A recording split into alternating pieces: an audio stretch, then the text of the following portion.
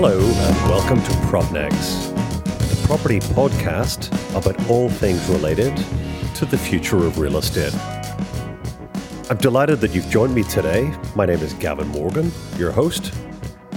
If you'd like to know a little bit more about me, please check out www.propnext.com. That's propnx.com. Or drop me a line if you'd like to chat privately on gavinrmorgan@propnext.com. That's GAVINRMORGAN@propnext.com. So Adam Dickson, thank you very much for joining us today on PropNext. Thanks for inviting me on, Gavin. So Adam, you're head of underwriting for Belfast commercial funding. I think just for the sake of the listeners, could you maybe kick off with a little bit about yourself and your current role? Okay, yeah. I have spent about 25 years in property development, focused on the finance end of it. I've worked with Gareth Graham in Oakland Holdings for that length of time, and during that time we've undertaken all sorts of development, offices, houses, apartments, retail, and that's what I've spent up until the most recent years. That's what I've spent my time doing, Gavin. And then we started Belfast commercial funding last year. It grew out of a pilot, for want of a better word, that we'd run alongside the development business. We had experience, came from our experience as borrowers, as a developer, and the difficulties associated with that following the global financial crisis. And that led to some opportunities to lend, and we'll be doing that since 2016. So, and then last year we launched it as a business and fully funded it as a business.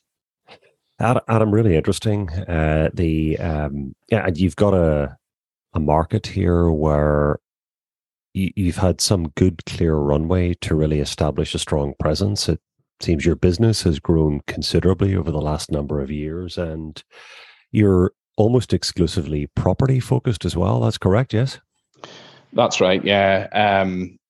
That's where our background is and where our expertise is. And so, yeah, we focus on commercial real estate, whether that's investment, repositioning, or development. Yeah. And Adam, I suppose I became much more interested in this space during a time that I worked in New York, where the sophistication of capital stacking in real estate is really way beyond anything that I've seen in certainly any other part of the world that I've worked in. And it was probably a time when I became aware of and just understood that private lending or non-bank lending was such a big part of the market, much more than I'd realized prior to that stint that I did over in New York. And it seems to me that the future of lending probably continues to expand, or is expanded through institutions that are maybe non-traditional finance houses. Is that the way you see the industry, particularly with how the world's moving at the moment, specifically around rate rises and all the other bits and pieces that are going on? Or do you think the banks will grow again as lenders alongside a growing pool of other private institutions involved in lending? The Irish market has been much less sophisticated than the example you used, the New York market. Up until in the run-up to the global financial crisis, Irish banks tended to provide all of the finance. So there wasn't a space for alternative lending at all. And as these things happen, the pendulum swings. The crash came, the pendulum swings, and the banks withdrew from the market altogether, and it left a vacuum, for want of a better word. The process of loan sales probably kicked off the attracting international finance into that alternative space, focused primarily on loan sales and refinancing loan sales. I think the banks have their part to play going forward. When we started this business or started lending in 2016, we probably thought it would be short term. But we don't anymore. We see the fact that the banks have permanently repositioned the regulation that they're subject to, and their appetite has permanently changed, and it creates a space for alternative lending that I think will be there going forward.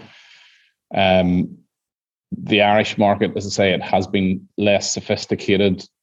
The economic impact of that vacuum has been long felt, particularly in the north, more so than the south. The south attracted a bit more inward investment because there was more international money there. That vacuum is, it affects the ability of the economy to thrive, and that's why we started lending. We found it difficult as a large-ish developer to fund projects. We could see the difficulties that small developers had, and seasoned developers had started to focus on only schemes that they could finance with equity, and that leads to the sort of the shortage of housing that we now see, both north and south. Yeah. And Adam, you talked about sophistication just when you were answering what I'd asked you previously. And right now, and again, just sort of reaching back to my experience, particularly in the US, where you often had layers of equity, multiple layers of equity, and multiple layers of different types of debt, all coming together to make assets or development projects happen.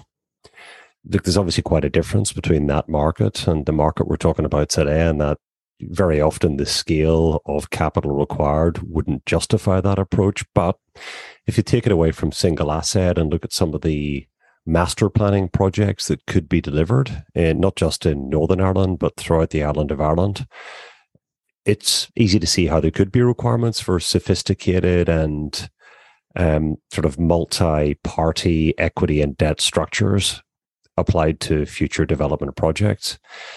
Do you think this country do you think financing becomes sophisticated where there are multiple partner equity and debt providers on bigger projects? And if you do you think that happens quickly, or because of the more conservative nature of the market here, do you think that happens over a long period of time? I think it would. I think it'll happen over a long period of time. To answer the second part of your question first, and I do think there is a place for it in those. As you said, it's the scale required for that sophisticated structure, but there also are structurally important projects that need to happen that require that are of a scale that would justify that level of sophistication and structurally are of key importance to the economies. And I think that makes it desirable and required. Yeah. Yeah, no, indeed. And are there any, you've talked a little bit about why this market is particularly suited to this. And you and I have talked outside of this conversation about just how, and I think the bank market probably is, requirements are becoming more stringent when borrowing money from traditional financial institutions. And you've certainly got a market here where, plenty of commercial actors. So it feels particularly suited. Northern Ireland feels particularly suited to further growth in this segment as well, because of the probably less dynamic group of organizations that are offering this type of financing compared to anywhere else. Correct? Yeah, absolutely. There are very few alternative lenders in Northern Ireland.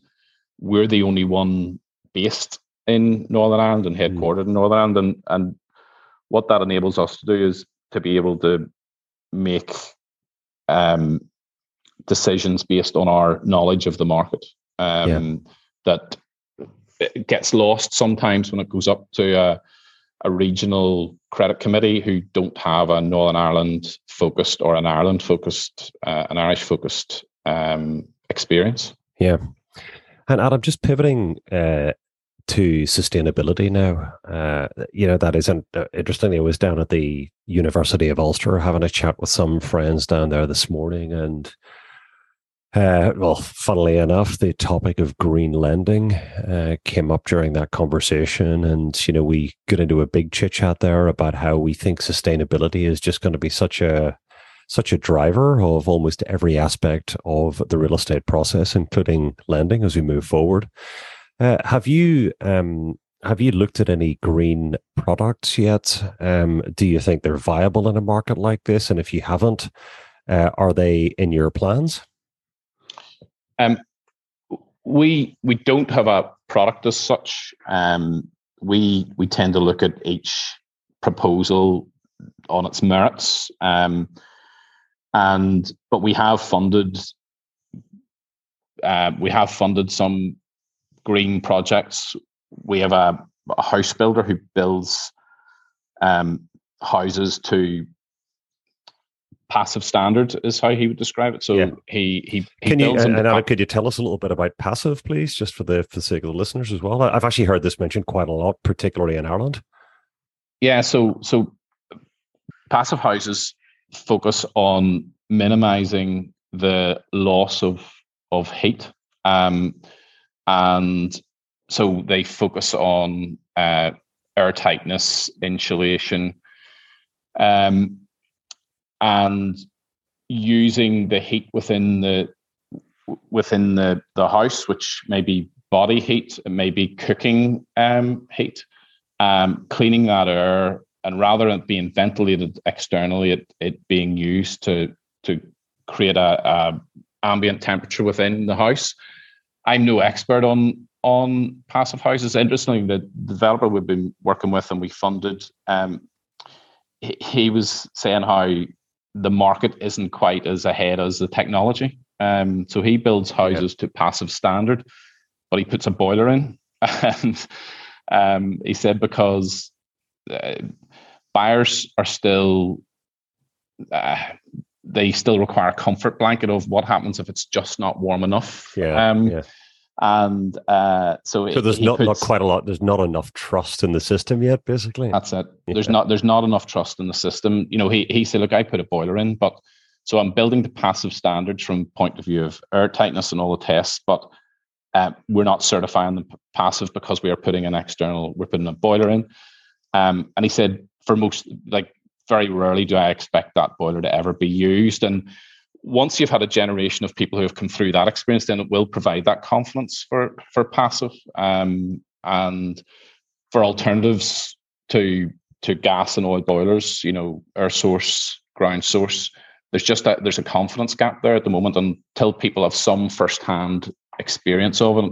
I think that will build confidence over time. And Adam, does the passive system, there's no artificial heat there at all? It's all sort of self-generative from the heat sources like human beings and fridges and things like that in the asset. Is that correct? Yeah, that's correct. Okay. That's correct. Correct. So the one-off houses that I know of, there are a number of one-off houses that I know of that are passive, but they tend to be architects who have had previous experience of it, and they are the ambassadors for it, I guess. But it needs to become much wider to meet the climate challenge. It'll have to become much wider acceptance. Obviously, even if a boiler's there and it's not required, there is just putting it there has an emissions impact, but hopefully it builds confidence.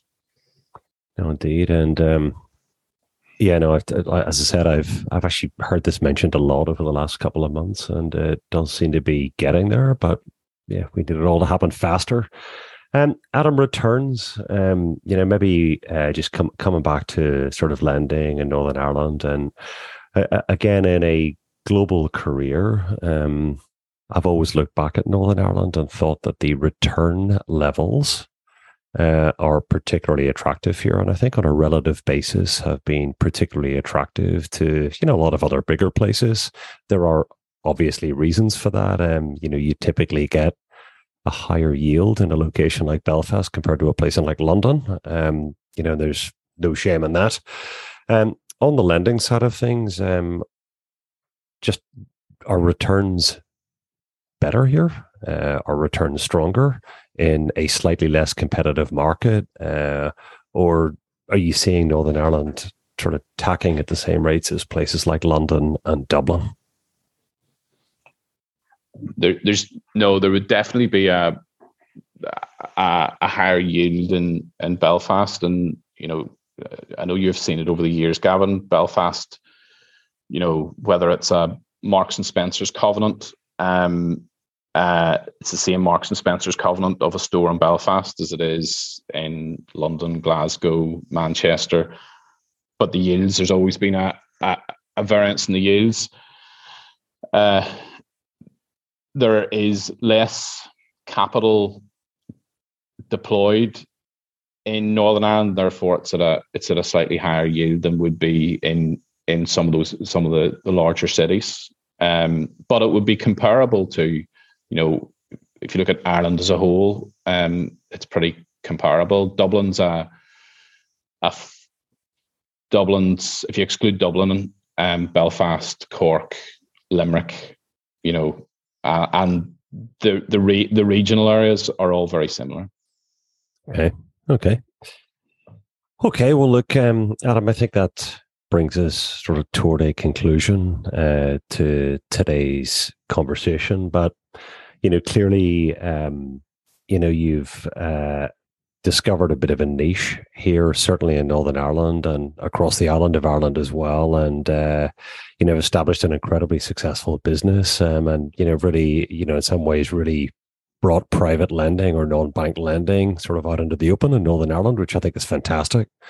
I thank you very much for sharing your views and thoughts with us today on PropNex, and hopefully we maybe get you back on at some time in the future. Thanks, Gavin. Thanks for the opportunity. So that's a wrap for today's show. I'd like to thank you very much for tuning in to listen today, and hope to welcome you back to hear some of our future shows. As I mentioned earlier, if you'd like to learn a little bit more about me, look at www.propnex.com. That's PROPNX.com.